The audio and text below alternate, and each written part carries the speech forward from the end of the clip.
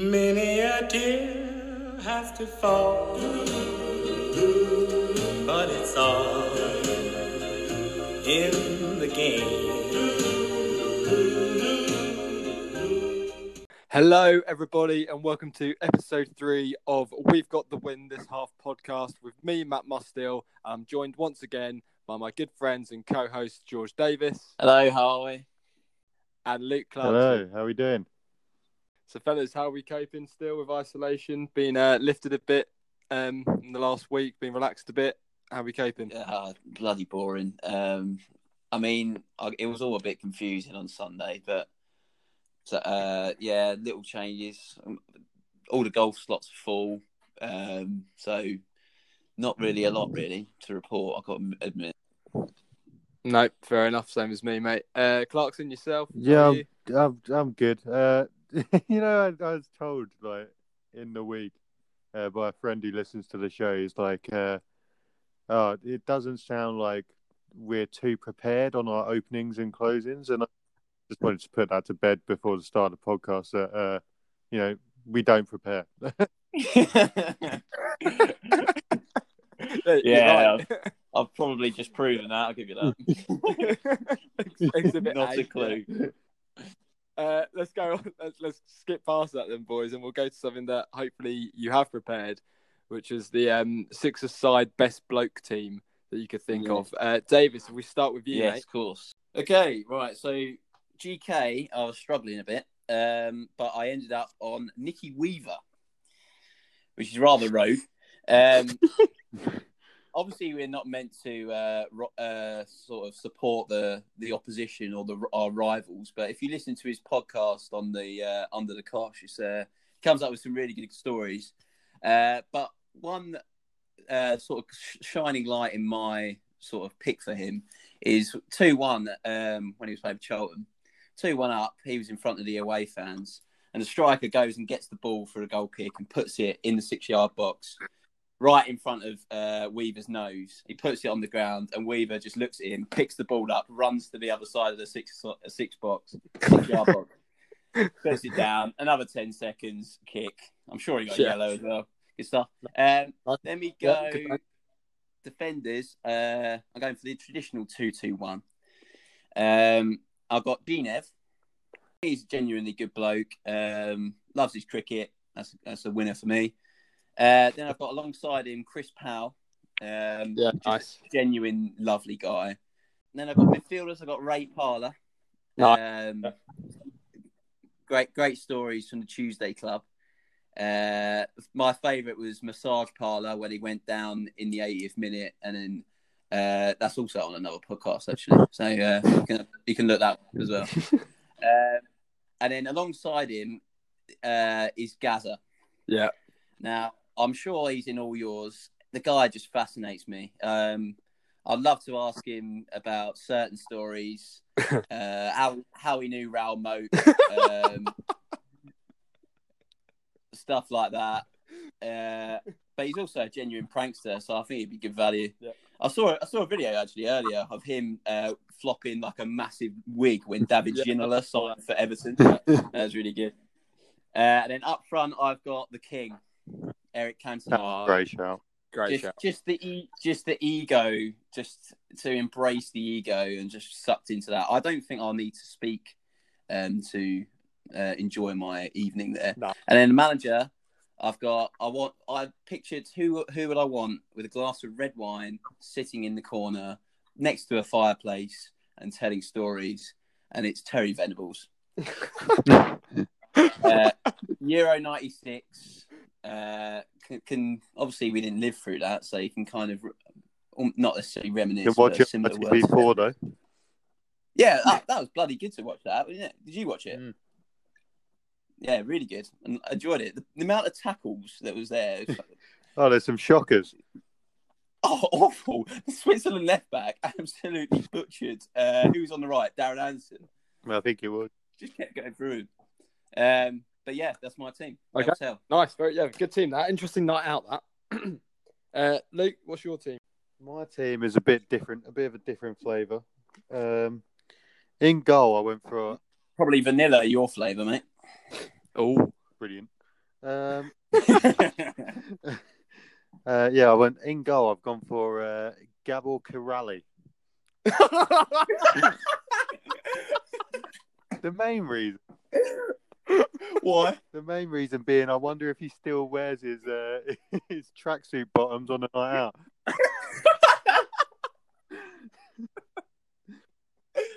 Do you reckon his wife asked him to take him off during sex? He's like, no.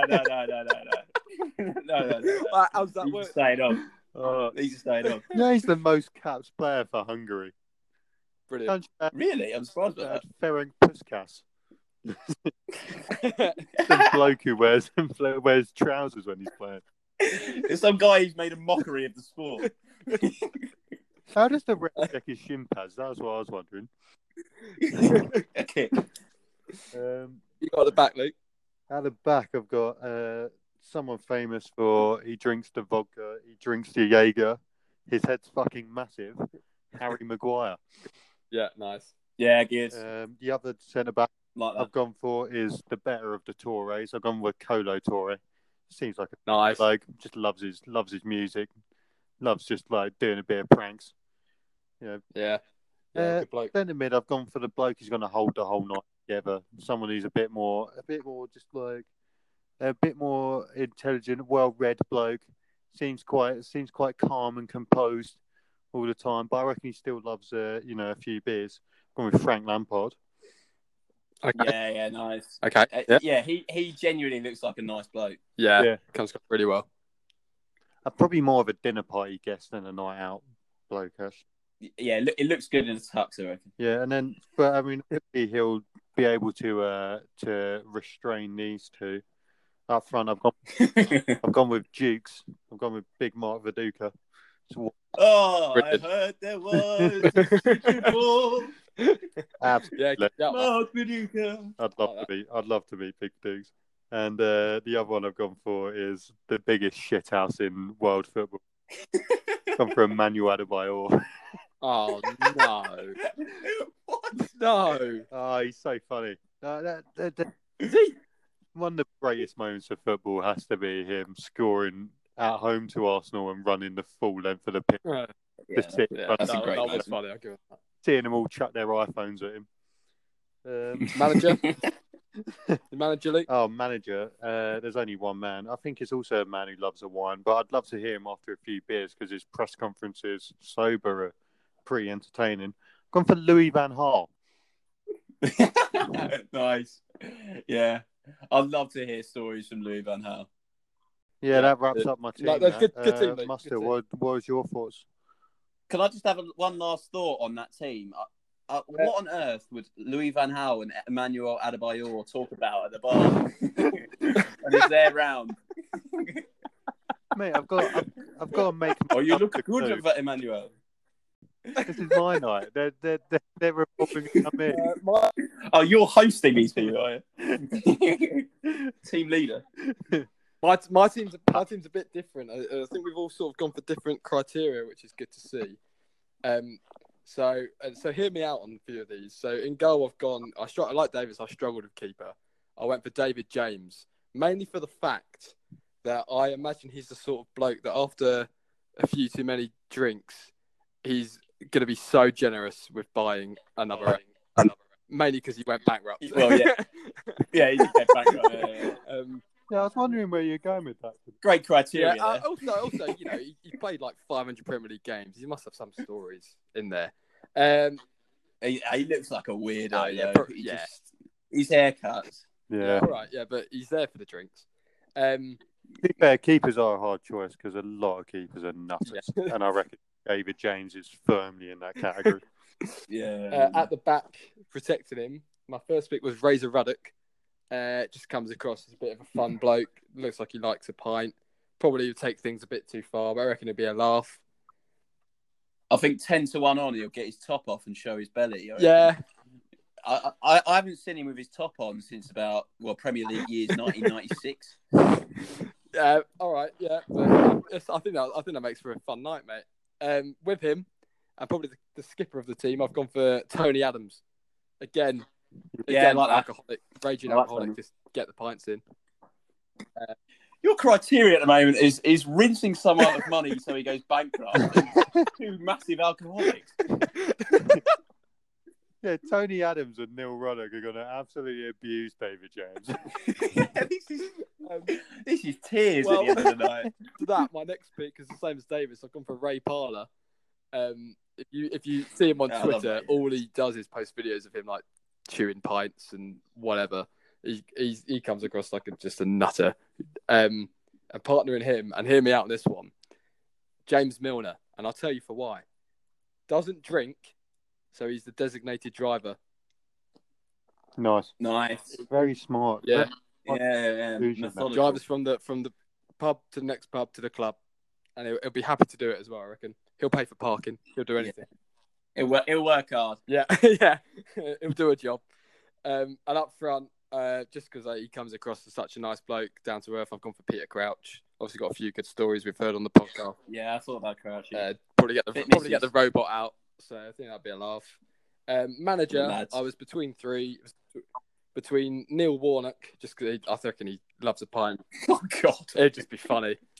Him, Ian Holloway, but I had to go. I think it's an obvious pick, but I had to go for Big Sam to get the pints of wine in.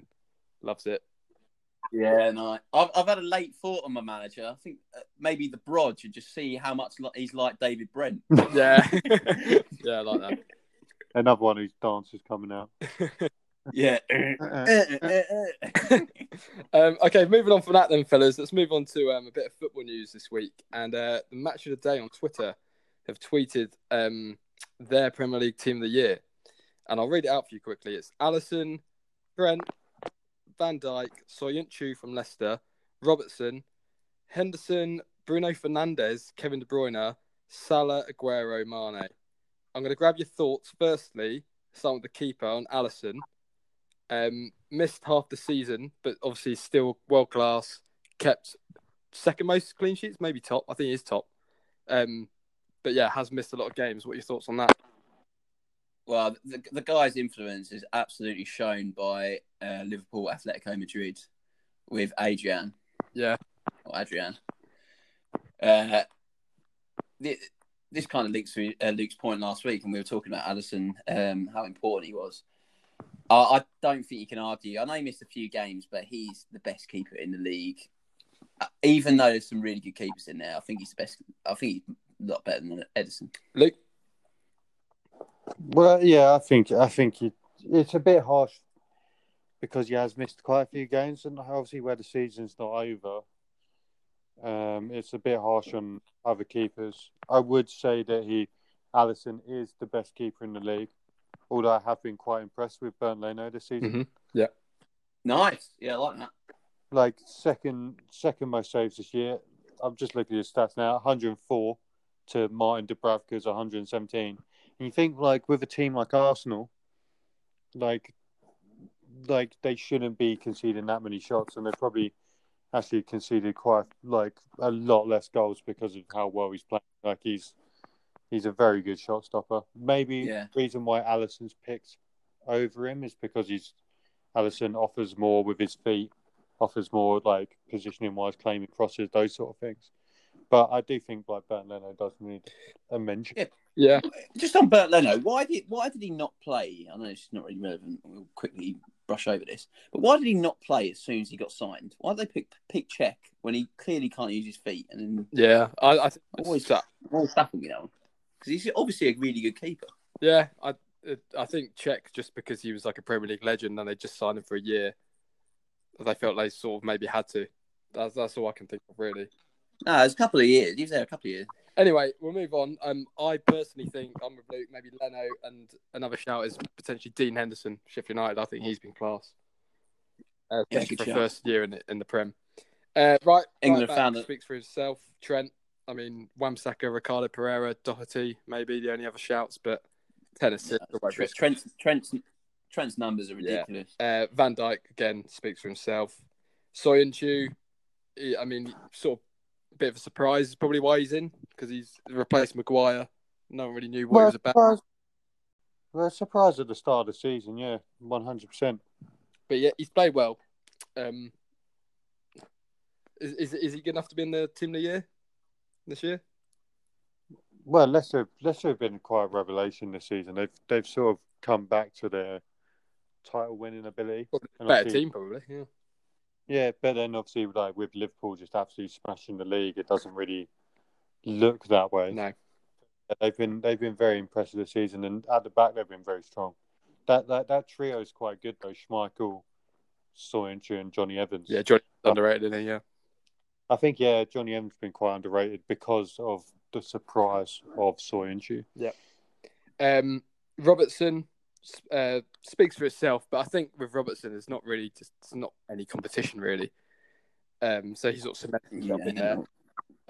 He's a bit of a shoe. We'll come back to Jordan Henderson, but the next one, Kevin De Bruyne again speaks for himself, but Bruno Fernandes is an odd one.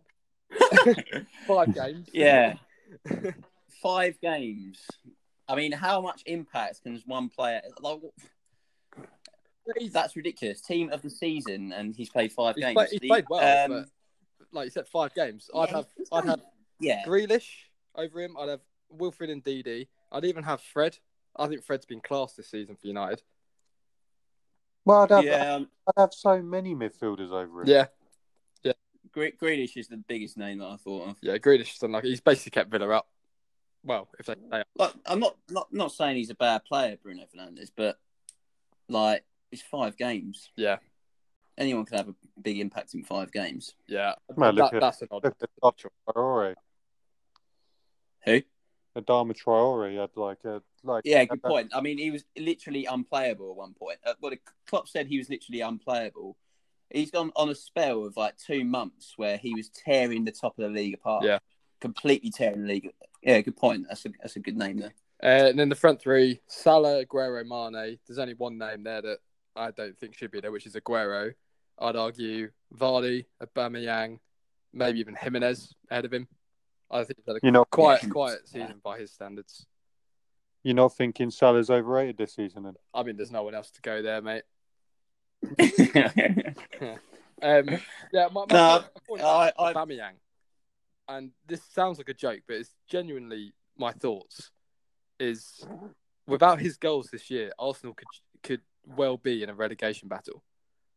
He's won them so many points. Like, it must be like 14, 15 points he's won them on his own, just through his goals.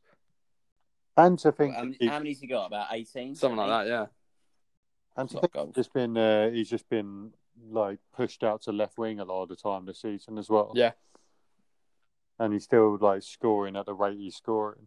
Yeah, you're right. Yeah, they played Lacazette down the middle, especially Arteta, didn't he? Yeah. In the later game. Yeah. So the guy's ridiculous though. He can kind of almost disappear for 10 minutes, and then all of a sudden he's in the box and he'll score. Yeah. He's a good player. He's I may have him over Salah then, and then put Jamie Vardy through the middle. Jamie Vardy said it's ridiculous. He's top scorer. He had a few injuries, didn't he? And the Brodge was almost like talking about rotating him for certain bits because of his age. He's had a really good. I think he's on 99 Premier League goals now, Jamie Vardy, and he's had this long wait to try. I'm mad. Yeah, man. To say he's only been sort of relevant for 4 years in the Prem to score 99 goals. It's good going, that. Yeah. And he was at Fleetwood before that, even League One, League Two.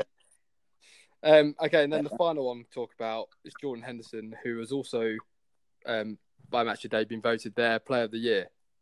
Oh, no way. Yeah.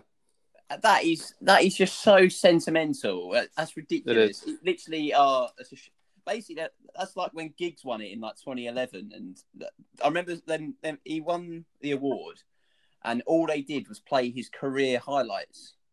Hang on, it's Player of the Season. It's not Hall of Fame. Yeah.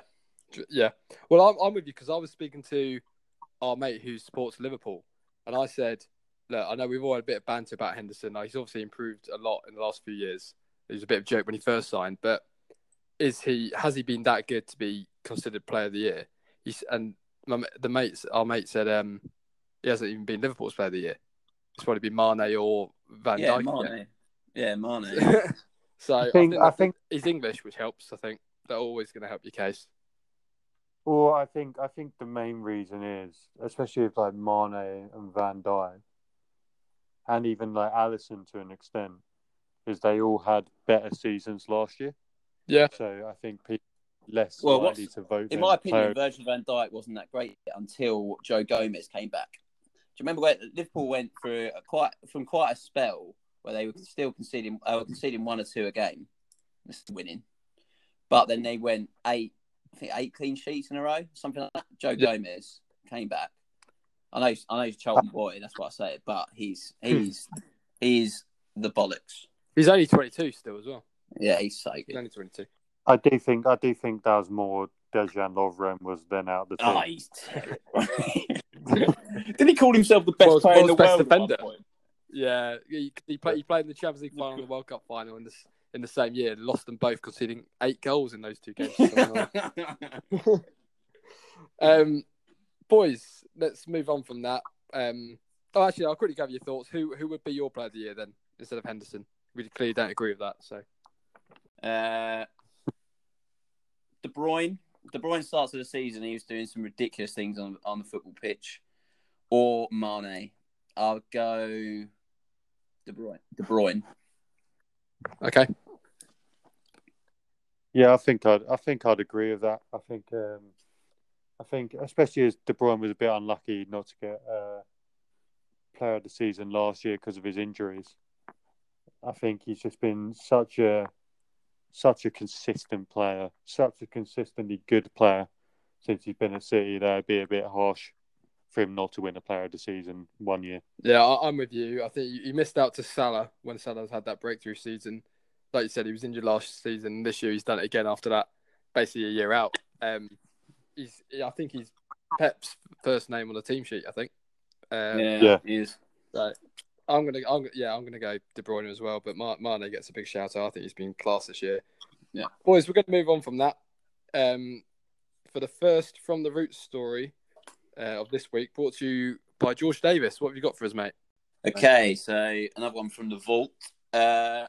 When I was about 16, 17, I was playing senior football for my brother's team, just in the local area.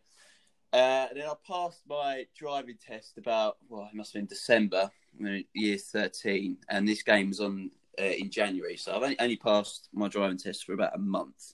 You can probably guess where this is going. On driving to the ground, I was a bit late. My brother's already there. It was my brother's car that I drive as well. I was picked up a couple of teammates and driving to the ground. But obviously being a bit late and there being 3 other games on in the park or in the field, there wasn't any space in the car park. So I was kind of circling. I've got to admit, I'm not exactly the most patient person. Kind of losing my head a little bit. So anyway, I spot a Range Rover. And this Range Rover's plan was to go through this playground and park on the field. So I thought, why not? There's nowhere else to park. Kind of follow his line pretty well, almost perfectly. Just a hint to the left, and edging forward, I just absolutely nailed something. Just bang. I was no. Jesus. At what point my passenger just looks at me and goes, I think you've hit something. Thanks, mate. Yeah, thank you. Now, my initial reaction also was, shit, this could be a kid. In the middle of a playground, the chances are quite high. Anyway, so I kind of edged forward. Was it? Just in case it was a kid. Finish him off. Yeah, I don't want him to tell any stories to his mum. So I kind of edged forward, and there's like a huge rustle. I was like, "Oh God, right, okay." So it was Huge Russell, the bloke you hit. Yeah, not Huge Russell. He's playing centre half. Just like a huge, and I was like, "Oh Christ!" So instantly, just sent my 2 teammates out. I was like, "Just go, get out. I'm going to deal with this on my own." So they're looking at me like, "Oh my God," those sort of eyes. So I kind of reverse out of the playground and go and park on the road. Funny enough, as soon as you turn out the car park, literally all the cars are parked on the road already. So I probably should have spotted that. Anyway, there's a massive hole in the left side in my door, in the passenger door. Oh, no. So I go into the changing room. My brother's there, and he's quite jovial. I assumed the two teammates would probably tell him, but he's quite jovial. He was like, "Oh, right, yeah. Nice of you to be late. Not nice of you to show up." So I'm like, "Oh, mate, I've fucked up here." He's like, "What?" "Oh, I've crashed your car." And normally the brother, obviously seeing I was a bit rattled, probably should be sympathetic. Absolutely not. He's gone, "What the fuck? What have you done?" Absolutely hurled a volley of abuse at me, just effing and blinding. And he's gone, "Right, just give me the keys. I'm going to go and have a look." And I was like, oh, okay. So he's gone. He's gone for about 10 minutes whilst I get my kit on. Comes back. "You fucking idiot. What the hell are you doing?" He went, "What even can make that damage?" I was like, "Oh, it's like a low bench in the playground." "In the playground? What the hell are you doing?" So I was like, "Oh, God." So go out to warm up. My head is so not in the game. I was absolutely rattled. So before the kickoff, we're going out. Obviously, the normal geeing up, straight in, lads. Chris just turns to me at centre midfield whilst I'm in goal and goes, "Just get your fucking head in the game. It's gone. It's gone. Get your head in this game." Anyway, third minute in, they have a corner. And now, normally Sunday League corners are bread and butter, really. I can't rarely see a good corner in Sunday League. They're normally floaty. Yeah. Pretty rubbish. This was probably one of them as well. Floated up. So I've just come out to claim it. A pretty simple catch. Dropped it straight to their striker's feet. He's poked it, and I think the lad's got on the line and headed it out for another corner. And Chris just gone, "Get your fucking head in the game!" So, I can't imagine Chris Davis like mate, that. He's terrible for it. I mean, we all laughed at him. Anyway, so we go on with the game. I play horrendously. We lose 3-1, and Chris gets sent off in the second half with a second yellow. Yeah, not a great day. Lovely. I mean, one of my main questions about this is, I mean, you say you're following a Land Rover, do you say? Yeah. And what car do you have? A Polo. A Volkswagen Polo. Yeah. A Land Rover's quite a bit wider. It's exactly the same width. Well, go Google that one. Oh, great story, George. Excellent, enjoyed that. Reminiscing. Fellas, from that, we're now going to move on to Soccer Busters, brought to you this week by Luke Clarkson. What have you got for us, Luke? Right, let's get him ready. Finding what I've written down here. Soccer Busters, here we go. Right, first one. Mr. Mariner is doing of manscaping. A. Right. Can we have it again? Can we have it again, please? Mr. Mariner is doing a bit of manscaping. A. I've got it.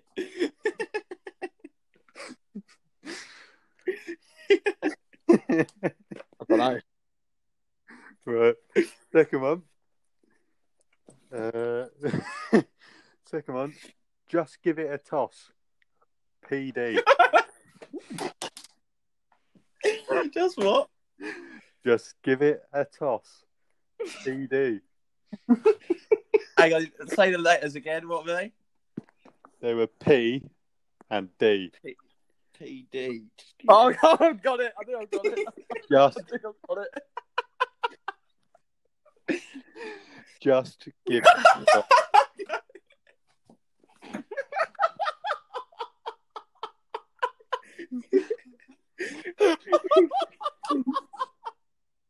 I've got tears. Brilliant. That was the third one. That one's a bit more difficult. I've got a GoPro for my downhill slalom made from gemstones. DK. I've got a GoPro for my downhill slalom made from gemstones. DK. Donkey Kong. Yeah, I was exactly thinking that. Drift. Oh, we Good should stuff, we right? should add we should add that this is completely ripped off from XFM Carl Pilkington's Rockbusters. Yeah. But that's fantastic, Luke. That second one's really got me. He's getting it. I'll try and work out that last one. Yeah, The first one. I haven't got the first one. No. You enjoy the first one as well, I think. Oh, lovely. I think I've got the first bit, but we're going to talk now, fellas. Well, we mentioned it last week. George mentioned it briefly about safe standing. So we know that Man United are going to test it. I'm not sure when, but they are thinking about doing it. They've been granted permission to try it, I believe, next season. But I guess it also depends on when fans are allowed in stadiums again and stuff.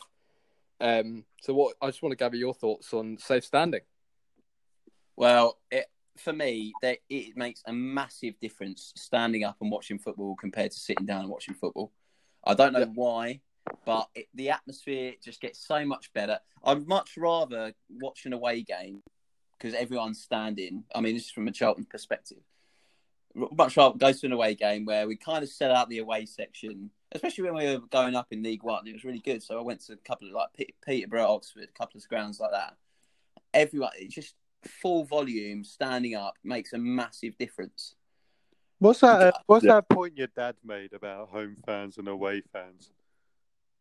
No, that was my mate. It's quite funny. The corresponding people who stand up during the game sit down at half time, and people who sit down during the game stand up at half time. Well, like you were saying about Charlton, George, like we've been to a couple of games together from this season, and we haven't sat down yet. Yeah, it makes it so much more enjoyable. You can't really sing sitting down. It feels weird, I think, for me. Yeah, I feel awkward. Yeah. I feel awkward singing sitting. Like you're at the theatre. Yeah. The only issue I found possibly is, again, with Charlton, the amount of dickheads that just think that football's going to a game standing, shouting, and then fighting. Mm. Do you remember that last game we went to when that those like 17-year-olds were getting dragged out and everyone going, "What the fuck are you doing?" Yeah, who are you, mate? Exactly. That's the only downside. But I was going to say more about the Old Trafford testing it. Their point behind it was it's going in the safe standing. There's going to be 1,500 barrier seats, which means it allows you to sit, but with the intention of standing. Fans stand there anyway, so it makes it safer not having another seat in front of you that if you cheer a goal too much, you can trip over. That has happened, where fans have celebrated so much, they've fallen over the seat in front of them, and that's caused havoc. Yeah. So that's what we're doing at Old Trafford. Well, I mean, I went to a Hertha Berlin game, like at the start of this season, and the way they sort of had it in the Olympia Stadium was they had like these big barriers, going like basically on each quarter of the stadium, and in the bit behind the goal, like everyone stands, and like because funny thing about Germans is like.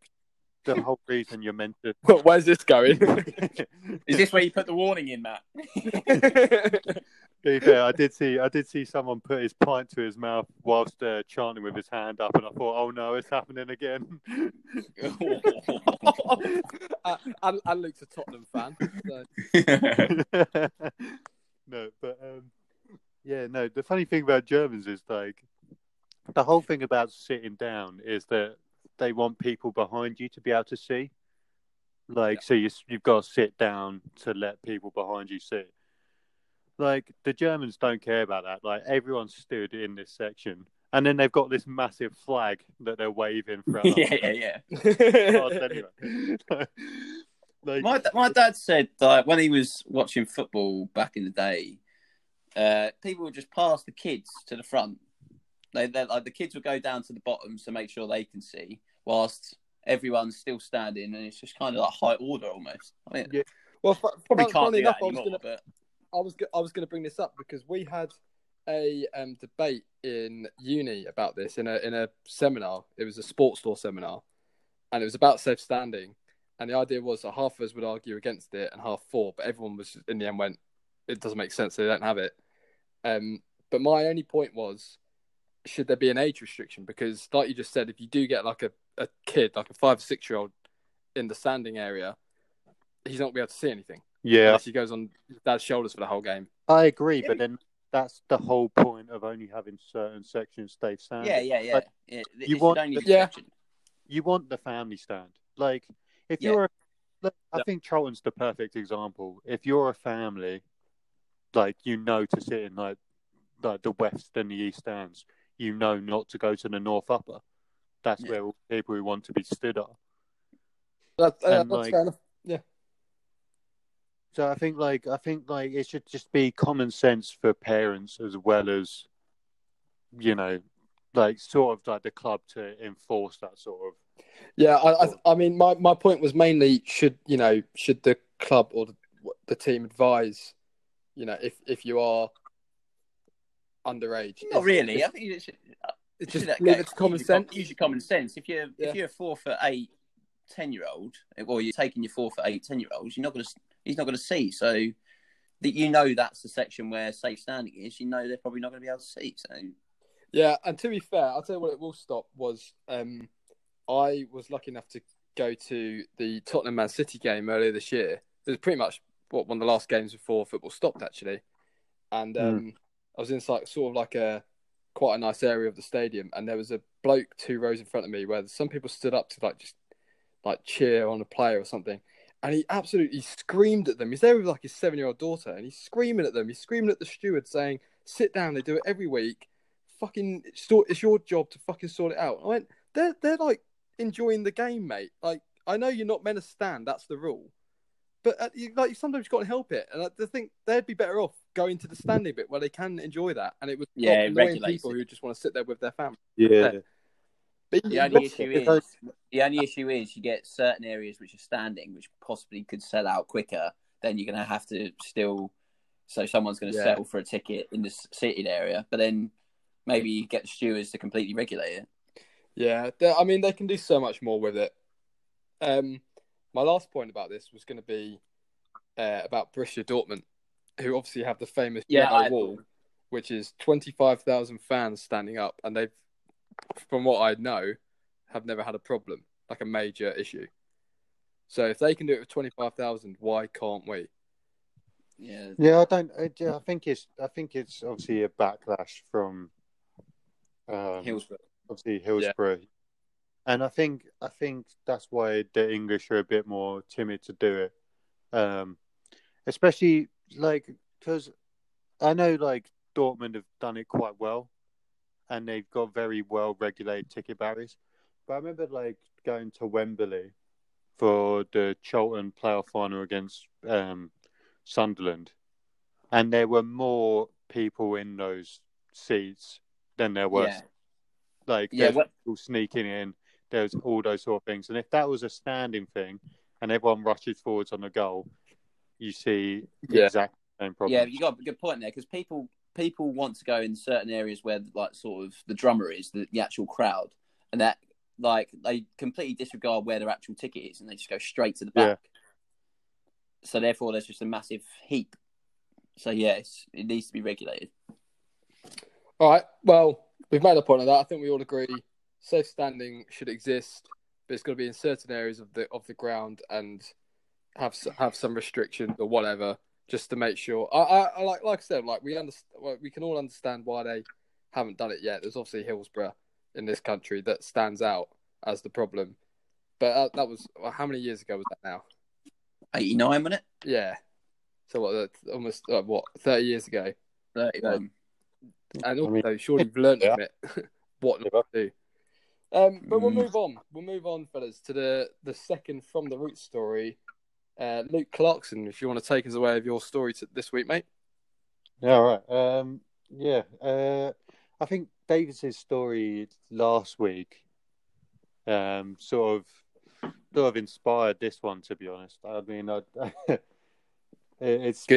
It sparked back a few memories, and one memory in particular is, I mean, I know we've gone on about six-side a lot, but this was at the same place. Right. And I remember us being absolutely rubbish at the time. Like we'd like signed up like a year underage anyway. We were all 15 when we were playing, so like we were just getting battered by like 30-year-olds pretty much every week. But then there was this one week when we were playing, I think like a group of like 21, 22-year-old lads who I think like you knew from your brother's year or something, George. I don't know if you remember this, but so we like sort of recognised them from like older years of school, and it was quite a good game. To be fair, we ended up going 2-0 up, and but they managed to pull back 2 goals, and the game finished 2-2. And I think the other team were a bit disappointed because obviously they'd seen us as being one of the easier teams in the league that they should have been. But we're chuffed. But one of their players who had been roped in as like a loose mate had really taken the draw to heart to the point where he'd started weeping a bit. No. He was I think he was full on crying. So obviously like No way.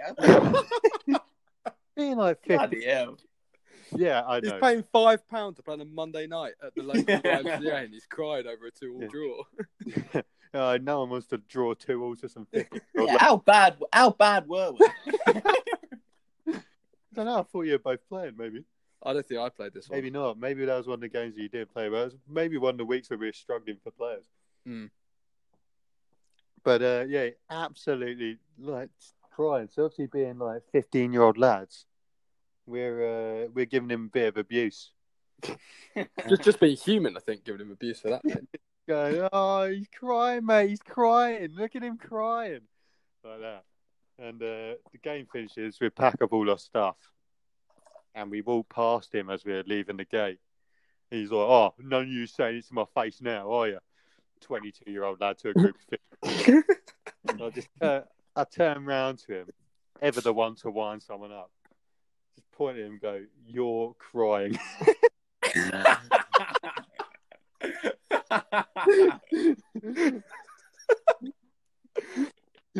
So I walk on, thinking nothing of it, and we're just walking on. Walk out to the car park, and the bloke is fuming. He's absolutely fuming. He stormed out and followed me. I've turned around in the car park, like just sort of waiting for the person. I think I was like giving a lift to someone, or someone was giving a lift to me, that sort of thing. And I was waiting for them, and he's come out first, and he's stormed out. He's gone, "You're not going to run away now." Oh yeah. No, thinking nothing of it.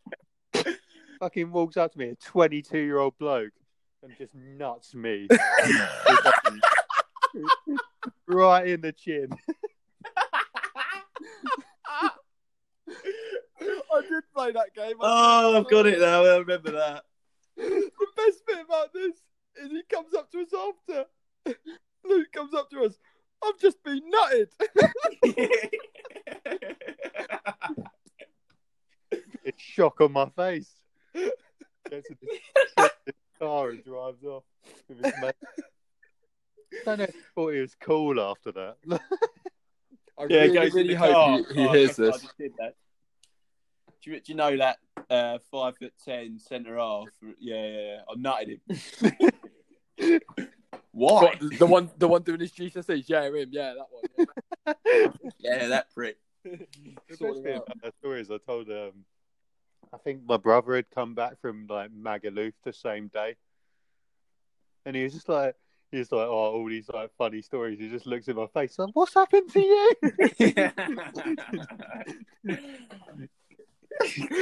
Nutted. It's always it's a weird attack, the headbutt as well, don't you think? It's a weird Yeah, 'cause it always hurts them. Yeah. Yeah, I mean, I'm pretty sure he got my teeth straight in his head. yeah, that hurts. Surely. He headbutted the teeth. It's because I was quite a tall 15-year-old. He's underestimated the height of me as he's gone. Gone diving. What a man. Yeah, good one. Yeah, I like remember that. that. That's That's brought back brilliant. some good memories, Luke. Nice story. Fellas, again, slowly actually becoming my favourite part of the podcast. We do a stereotypical Sunday League shout. Yes. Last week was you should have gone to Specsavers. This week, thought we'd talk about the phrase, he's got a big throw. Yeah. So I want God. to gather your thoughts on that. How often do you hear that? What does it mean, etc.? Well, I can't stand it. Absolutely can't stand the long throw. I think it's the most overrated, pointless piece of shite you can ever see on a football pitch. I watched the game last year when I was at uni. Went to Forest away. Forest, I can't remember they're playing. Doesn't really matter. So Forest kick off the game, rolls back to their right back. He pumps it to the left winger, and their opposition right back heads it out for a throw. Then the centre half runs to take a long throw. This is 20 seconds in the game. The centre half has run a whole pitch to take a long throw. It's like, fuck it, what am I watching? And by the time he gets there, and the absolute nothingness of when something comes out with a long throw, it's about 1 minute 20 gone. I've watched nothing. Yeah. But then I can't stand a long throw. I say that the lap thing, like they posted that video. I think it's Sky Sports posted that video of the lap, like all the goals scored from the lap long throws. Like 10 minutes long. It was amazing. No, it's such a useful task. I saw No, something funny. it's redundant now. I saw something funny on Twitter today. So obviously with no football, Sky Sports haven't had a lot to tweet about. And they've been doing like on this day, and it's been, like Aguero's last minute strike to win the title, like Cantona's chip, like classic Premier League moments. The one the other day was on this day, Rory Delap did his signature long throw. Stoke won a corner. What? Doesn't mean anything. Who remembers that? What? It's not football. Do you reckon even Stoke fans remembered that? No, exactly. I do remember. I can't remember the keeper, but he had he must have had about 15 seconds on the ball. Didn't know whether to pump it long, put it out for a throw, or put it out for a corner against Stoke. So he put it out for a corner. He didn't want to face the throw. Well, I'm sure Delap got picked in the later years because he had his throw. Yeah. I mean, admittedly, the centre midfielder under Pulis doesn't really have to do anything. The ball keeps going over his head. Yeah. And the fact that he had a throw made him the actual weapon. Then they changed. He retired. He went to Ryan Shotton, didn't they? And then they went down. Shotton. I love how I couldn't shows say you anything else about Rory Delap apart from he had a big throw. Apparently, he was a good player when he was younger. Genuine he played player. Premier League football for years, mate. So he must have been. But Well, exactly. Yeah, Southampton and played for Derby. Chelsea, didn't he, for a bit? Nah, I don't. I swear. Southampton and Derby. I've always been jealous of the long throw, me though, because I think one of my better positions on the football pitch is fullback. But the one thing I hate about playing fullback is I've got to take the throws. Yeah, I took your throws when you played right back. What, from keeper? Been playing right back. I should have been playing right wing, mate. But Yeah, well, I was playing right wing, you were playing right back. I took your throws. hey, you're a better thrower than me. Much better thrower. Yeah, Nothing. If you relate it to a Sunday League day, junior football, a big throw normally ends up in a kid too afraid to head the ball, so the ball just bounces over and it goes out for a throw to the other team at the other end, the other side. And then you go into senior football, and the big throw just gets into the box. Yeah. The big throw never is naturally. And also, a lot of people aren't that very good at heading. Heading's quite a tough skill. So the actual success rate is so low. It's ridiculous. Yeah, but boys, think about it. What if you combined having the wind one half? Right. That would go miles. Can't score from a throw. Sunday League formula. We had an 8-a-side team at uni, and we used the long throw to very much our advantage. To the point where we went, I think 5 goals in a row were all scored just from a long throw. And then we also had my mate who couldn't throw to save his life. I went to go throw it back to our keeper, and just threw it straight into the direction of their striker who scored. So with that being said, is the long throw perhaps underrated? I think it's No way. It's so overrated. I think it's underrated. I do think it's underrated. Oh, Such God. a useful. It's such a useful like. No way. If you've got any sort of sense of organisation, you cannot concede from a long throw. Well, people did. A lot of good teams conceded from Rory Delap's long throws. Mate, that's 12 years ago now. I think we're talking about now. Yeah, but there's not a player with a great throw in the Premier League at the moment. There's no players To coming. be fair, Rory Delap. Liverpool have that coach, don't they, to work on their throw-ins, and it's a really weird stat. Money for old rope. That is ridiculous. They've got like the best. I don't want to say conversion rate, but like kept possession after a throw-in sort of percentage. Don't know how to phrase it in Europe. No, second in Europe after the throwing coach managed before Liverpool. There's a structure to a throw-in. Every little detail, mate. It's actually that successful. There is a structure to a genuine throw where you keep the ball. It's how you recycle the ball from one half of the pitch to the other. No, but this is the discussion on the long throw into the box, which rarely works for me. Yeah, but right. I was talking to my dad the other day about Sunday League stuff. I was saying I think we're going to bring up the long throw in the podcast next week, and he was saying that he used to have a bloke in his team who had a big throw, and they used to wait till they needed a goal, about 55th minute, 0-0, use the long throw and get a goal. Well, we watched the Euro '96. Genev was throwing big cannons into the box as well. I think it's an old part of football, but I just think it's redundant now. I think people have got used to it. Let's try and relate it back to Sunday. And it's also not football for me. Let's try and relate it back to Sunday League, because obviously in professional football, it's sort of, like you said, it started out since the lap. What I like in Sunday League is, again, which is becoming sort of a bit of a theme with all these phrases, is the person who says it thinks they're a genius tactician. So after one throw-in's gone in and they've seen he's got a big throw, they then feel the need to say every time that's throw. Yes, we know. That's the thing. That's the thing. I think the thing with also the other thing with that shout of he's got a big throw is it's said by a defending team, and then the defending team after that shout still do nothing different to defend it. Yeah. No one moved. It's just so redundant. So true. Yeah. What do you want us to do about it, mate? It's also sometimes announced on the run up. Yeah. So what can you do now? Oh shit! I forgot about that. Just running up from 20 yards away. Your brother's mate once described Gareth Bale as a fat left back with a big throw. Yeah. Is that right? Have I got that right? Yeah. That is right. So what's your brother's mate doing now, and what's Gareth Bale done? Gareth Bale just plays golf. Won 4 Champions Leagues. Never. 400 grand a week. Whatever. All right. Well, I enjoyed that. I enjoyed that a lot. And now to something I know I'm not going to enjoy.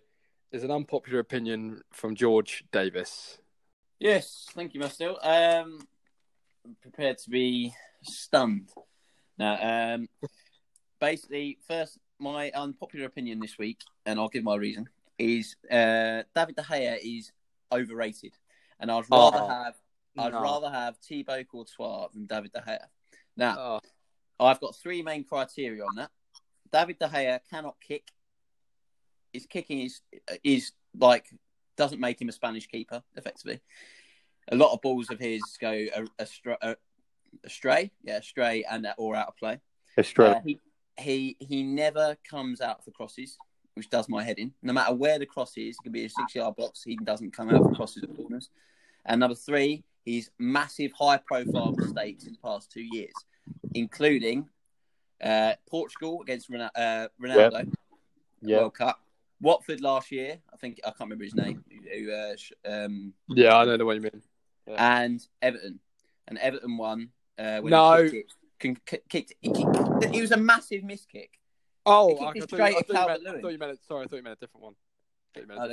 There's also another one in the Champions League, I swear, as well. Like maybe against Yeah, I've only named 3 there. There's quite a few. Whereas, I'll come back to Courtois later, but I'll get your thoughts now. Then, I hang on. Last point. I agree, is probably one of the best shot stoppers in the world, and his best was in 2016. But that's 4 years ago now, and I think he's still living off it. Right. I don't disagree with everything you've said. Hit but me. I am going to argue.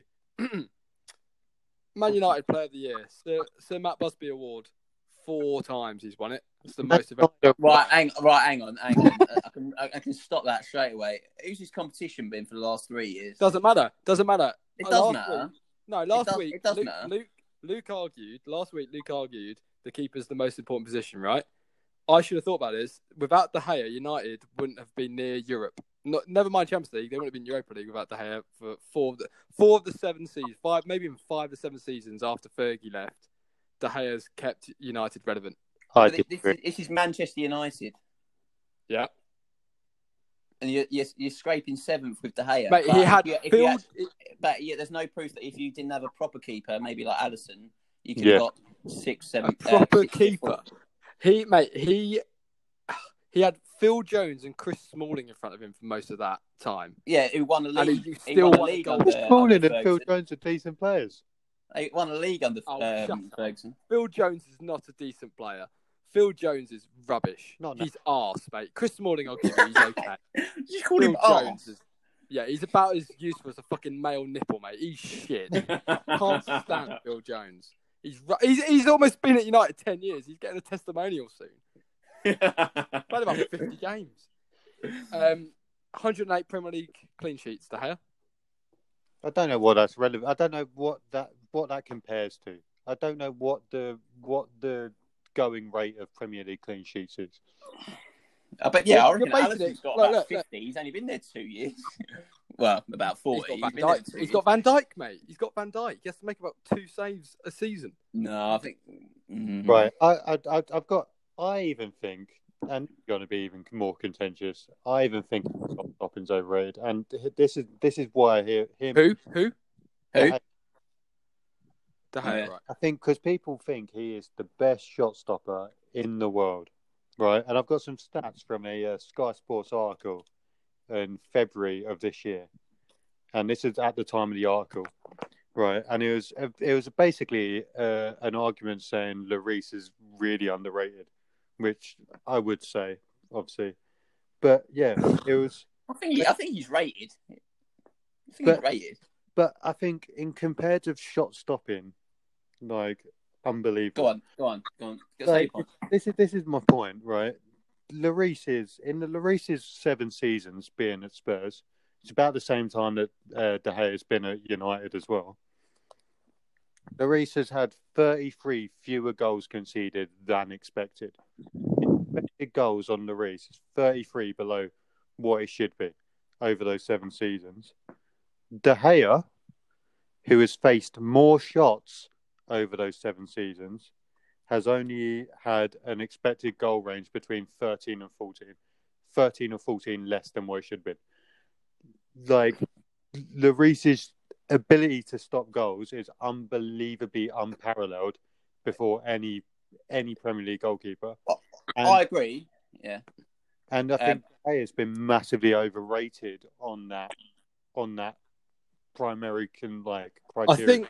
I agree. The main focus and main attribute of De Gea's ability is his shot stopping. People will note his shot stopping, and I'm not doubting he is probably one of the best shot stoppers in the world. However, he doesn't really have a lot else. Now, I was noticing last week the key attributes for a keeper, and I think it's a lot more than shot stopping. As you say, Lloris is an unbelievable shot stopper, but he's got more things. Like, the guy won a World Cup. He captained a World Cup team.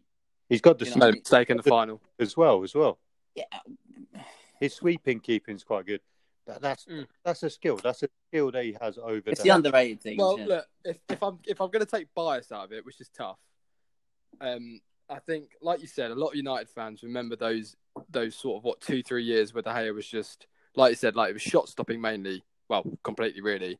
But some of the games he kept us in were sort of similar to you in six-a-side, Davis, when you kept us in games. He also, with that, he's had there's memorable games like the one against Arsenal. I think it was Alexis Sanchez had a shot saved by him, followed it up, and he saved it with his foot straight away. And it's just, I think people remember those saves. I agree. And then that's what overshadows those little mistakes, like doesn't claim crosses. And then, fair enough, in the last 2 years. What I'm saying is, that's not seen as a mistake. No, what I'm saying is, in the last 2 years, he's made mistakes where he's just sort of mishandled the ball and where it's like slipped through his hands. And that's why so he's never been good at claiming crosses. Like from the start, he had a rough start to United because he could do that. For Anders Lindegaard. He did. But I agree. His kicking's just got worse and worse. It was okay when he first started, and he's just got worse. But okay, so his shot stopping is his main attribute. That's what I'm saying. However, if you look at the big tournaments, I think if you're looking at the best keeper in the world, is what some people call him. If you're looking at the best, if you're looking for the best keeper in the world, you need to do it in the biggest tournaments. And World Cup, he was fucking shite. Whereas Thibaut Courtois had an unbelievable tournament. 2 occasions, the Japan game where they go to extra time, their winning goal starts from Courtois coming 10 yards off his box and claiming a corner, sets off De Bruyne, and it ends up in Chadli scoring. Secondly, he had an absolute fucking weldy against Brazil in the quarter, and that's one of the best saves I've ever seen in Neymar in the clutch moment. So all shot stopping for a criteria of the best keeper in the world is redundant for me. You look at last season's Champions League final between Liverpool and Spurs, and I'd argue the 2 best players in that tournament were Alisson and Lloris. Like both of their teams, both teams had been out of the group stage had it not been for their keepers. There was countless moments in those rounds where those keepers made best saves. Alisson the year before, like for Roma, literally dragged them to the semi-final. So no, hang on. So now you've said that Alisson's dragged Roma to a semi-final, which is a good point. But then when I said De Gea's dragged United to literally get top 4 some Different, years, complete. How is it? And I tell you what's happening. I think the problem is here is because De Gea had those 2 years where he was just unbelievable. Is now everyone, as soon as he makes a mistake, they're on it. Yeah, but his ego is the reason for that. His best period is when Van Gaal appointed his goalkeeping coach. He appointed his goalkeeping coach, and the next manager who came in, was it Mourinho? De Gea appointed his own goalkeeping coach. So effectively, that's poor. So his ego's got in his way. He could be one of the best, but he's nowhere near. He can't just be a great shot stopper. But I'm mainly basing my argument on the last 3 years, and the last 3 years he's been poor. I think we could talk about this all day, so we're going to have to move on. Clearly, you both think that he's overrated. I get where you're coming from. He's made a lot of mistakes, but for me, I think he's just rated. I think people know he's got an error in him, but he's still an unbelievable. I'm not focusing on the errors. I'm thinking about his other. I know what you mean, but we'll put it. We can't decide that ourselves. I think he's rated. You two think he's overrated. That's fine. We need to move on. To my from the roots. Yes. Oh me. You can't say that every time I have to introduce myself. You literally cut that segment short just to talk about yourself, though. Yeah, enough of that. On to me. Come on, guys. Okay, so this one comes from another Barming game under 18s, and we had this bloke. I won't say his name. Let's call him Simon, and he was sort of 6'2", really nice bloke. Just wasn't great at football. We sort of played centre mid or striker. And he's been there for years, and then going into the last year before uni, a team folded, and we got 4 of their players who are all very good, including a centre mid and a striker. And so his position was then, gone. He was on the bench. He hadn't scored in 2 years going into this game that I'm about to mention. Well, he's sort of he mainly plays centre mid, but he's sort of like Fellaini, because he sort of sometimes played the striker to lump it into him, sort of thing. And it was a quarter final of the cup, so quite a big game, and we're 2-1 up. I get subbed off for him, and I'm standing next to the manager. And bearing in mind, right, he hasn't scored in 2 years. His confidence is never high on a football pitch. He's gone striker. He hasn't got centre mid. He's gone striker this game. The other team are now pressing us. They're putting a lot of pressure on us. They look like they're going to score. We sort of get a breakaway. Our winger takes it round a few players to the point where he's one-on-one the keeper, takes it round him, but he's like forced quite wide. Meanwhile, their defender's got back on the line. Simon is unmarked in the box. Our winger crosses it straight onto his head. He heads it. It's going sort of bottom right. Open goal? Of the goal, yeah. Open goal. No. There's a defender who's got back on the line, who's then made one of the best saves I've ever seen on a Sunday League pitch with his hand, diving low to his left, about 4 yards out. Unbelievable save. So Suarez did, basically. So yeah, this ref's then obviously sent the defender off and given us a penalty. The other team have somehow managed to argue against this Sunday League. He's literally saved it with his hand. Never read it. Whilst they're Double jeopardy. Whilst we're watching this player walk off the pitch, there's a bit of dispute going on between Simon and, you remember my mate Harry, who I skanked, who I said about last week. Yeah. Harry was the designated penalty taker.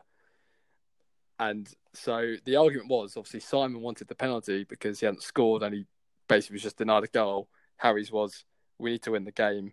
I'm the penalty taker. Bearing in mind, I've only ever seen him miss one penalty. Yeah. No, two, and this was one of them. So he's run up to... yeah, but it's part of it. So anyway, big argument. Harry gets to take the penalty after looking at the manager. The manager sort of goes, right, Harry's taking it, we need to win. And then Simon sort of half-heartedly, edge of the box, instead of sort of being ready for the rebound, he's like slouched, doesn't look interested at all. Crying. Might as well have hands in pocket. Yeah, basically, that's like, why am I here? Harry's then run up to this penalty, tried a Panenka. I don't know what's gone through his mind. As the ball's left his foot, our manager's gone, "You bloody idiot!" The keeper's stood in the middle of the goal and just caught it. And He stood there. Oh, that's embarrassing. He sort of half went to his right and then sort of like half saw it, so went, "Oh, okay." And then on the counter attack, we deal with that. Simon walks off the pitch. Oh no! Shaking his hair. I felt bad for what's the point? Why am I going to take the piss? And then I get subbed back on for him. We win the game. Go to training session next Thursday. Manager gets us all in a circle. Right, we're going to start the training session with a bit of sad news. Simon won't be playing for us anymore. He decided to.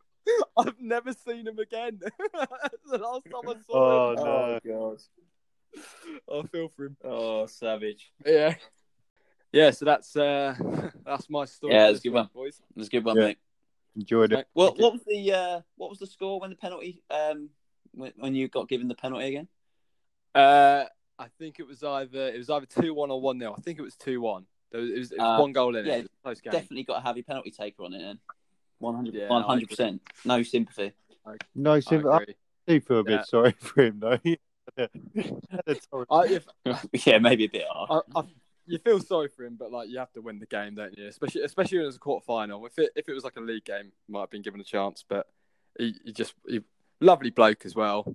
Just wasn't amazing at football. No. Bless him. Yeah. It's a tough explanation, that one. I mean, did he say anything to you afterwards? No, mate. He walked off. He stayed to the end of the game, but didn't say much. And then we all sort of, after the game, cheered, went home, and I haven't seen him since to this day. He wasn't playing; he was on the bench every week. Yeah, and it was we were doing A levels and stuff. So I've just got this picture of him just slowly in slow motion walking into the distance with the sunset. Into some clouds. Yeah, he goes into a forest, and you never see him. I've got a nice idea of that's like the match he decides to bring his girlfriend to. Could you imagine? Oh yeah. On the car journey there, yeah, I'm sort of the main man. They call me the Impact sub. I'll show you why. They don't start me 'cause it's unfair on the other team. Yeah, All right. Well done. All right, then, fellas. So now we need to vote for the best story of this week, boys. I'll kick us off. I'm going to go with purely for bringing back some amazing memories. I'm going to go for Luke Clarkson getting headbutted. just for the reaction of, I've just been nutted. That's good. Excellent. Thank you. Luke, who are you going for? Do you want? Right. Yeah, I mean, it's a tough one this week. I do have a lot of memories of Davis's car dent. I mean, we started singing "I Crashed My Car Into a Bench." But I don't know. I sort of want to, because Simon's had such a bad time. Was that his name, Simon? Yeah, Simon's He's his had name. such a torrid time. I sort of want to rise in with a vote here. Got a sympathy vote. I'll cheer him up. Yeah, I'm going to vote Simon. Story must have. Cheers, mate. Davis, you're deciding. Yeah, okay. Tough one. Loads of facets to your one, Matt. But just for the sheer ludicrousy, if that's a word, of Clarkson's story of getting headbutted, and by the fact that I know that's not the worst thing that's happened to him under the six aside, I think I'm going for Luke. Yeah, fair enough. Yeah. Well done, mate. So, Thank you, yeah, boys. well done, Luke. Well done. One win each now. Yeah. Yeah, nice and tight. Are we getting the table? I was going to say, in terms of the table, I think what we're going to do, and I was meant to mention this last podcast, but I'll mention it now, is we've now got a Twitter page. Just type in, we've got the Win This Off podcast. We're going to try and get a bit more interactive. We might ask you for some things that that you want us to discuss. So have a look out for that. And also maybe I was thinking with the stories, get people to vote for their favourite, and then we don't have to do it. Yeah, I like that. Yeah, and get more of an audience then to, more perspectives on the stories, who they thought was the funniest. Yeah? Yeah. We happy with that? Yeah. All right, then.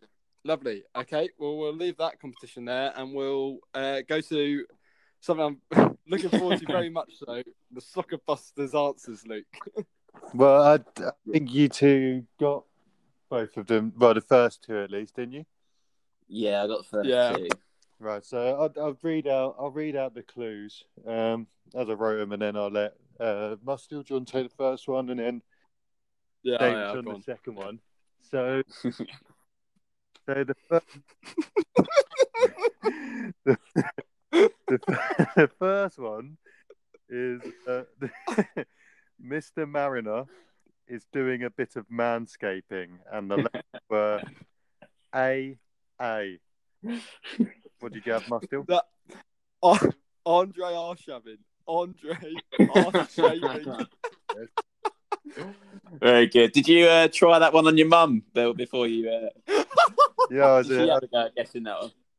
I was a few beers down the other day, and I gave these a test run to the family. So round the dinner table. yeah. Wait, did you do the next one as well? Oh yeah, they've.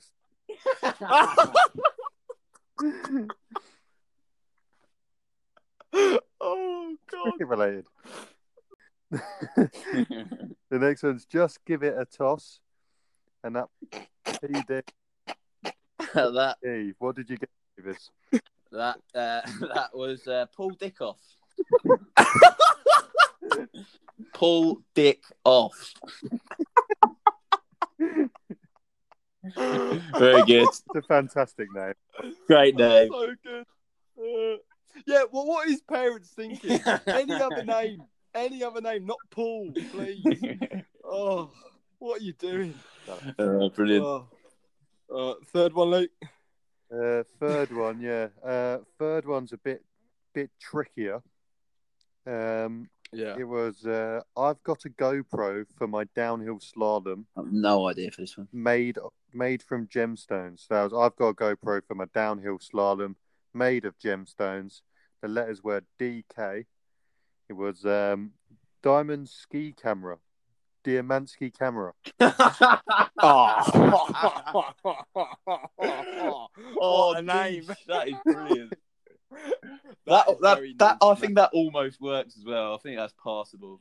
Yeah, I'll give you that one, mate. Who's getting that though? I like that. I mean, Yeah, if you're listening and you got that, fair play, well done. That's tough.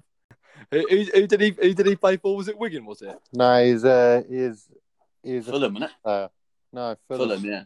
He used to celebrate with his doing that little like rotating hand cups around his ear.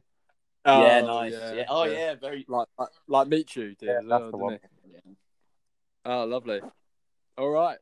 Well, excellent round of soccer busters. Yeah, class, mate. Well done. Really enjoyed that, mate. Really enjoyed that. All right, fellas, and with that wraps up week 3. Tick. Another one done. Not much else left to say apart from my question as usual. Yes. This week, I want to ask you something a bit rogue, a bit niche that annoys you about football. Okay. Not something that like something like diving, which gets on everyone's nerves. Something that might not annoy other people, but for some reason it annoys you. You're not quite sure why. Not like a player. No, not a player. No, just something about the game. No. Something about the game, Okay. or something that players do. Okay. Something like that. Cool. All right, we're happy with that. Yeah. Yeah, very happy. All right. Well then, there's not much else to say apart from a massive thank you to both of you, George Davis. Yes, thank you, young man. Well done. Thank you, and Luke Clarkson. Thank you. Yeah, pleasure as always. Pleasure. Excellent. This has been We've Got the Win This Half. Take care. See you next time. Thanks for listening. Many a tear has to fall,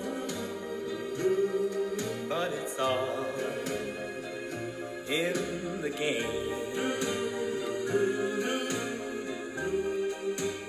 All in the wonderful game that we know as love.